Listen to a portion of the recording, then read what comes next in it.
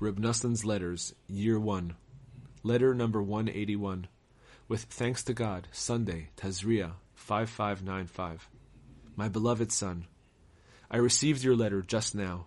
Thank God, Reb Chaim and his friends have been out of jail now for about 4 hours. This morning they sent after that young scoundrel to try to catch him. His mother implored them on his behalf, thereby allowing him to get away. So they put her in jail instead. She is still sitting there.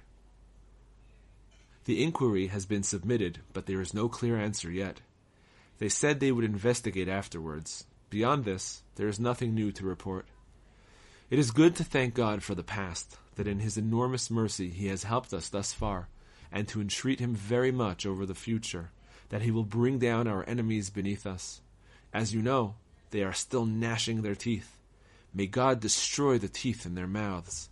May he subjugate our enemies and break them. May they fall and not get up. Our souls will rejoice in God and celebrate over his salvation. Ashreinu! Happy are we to be on the side of truth, the right side.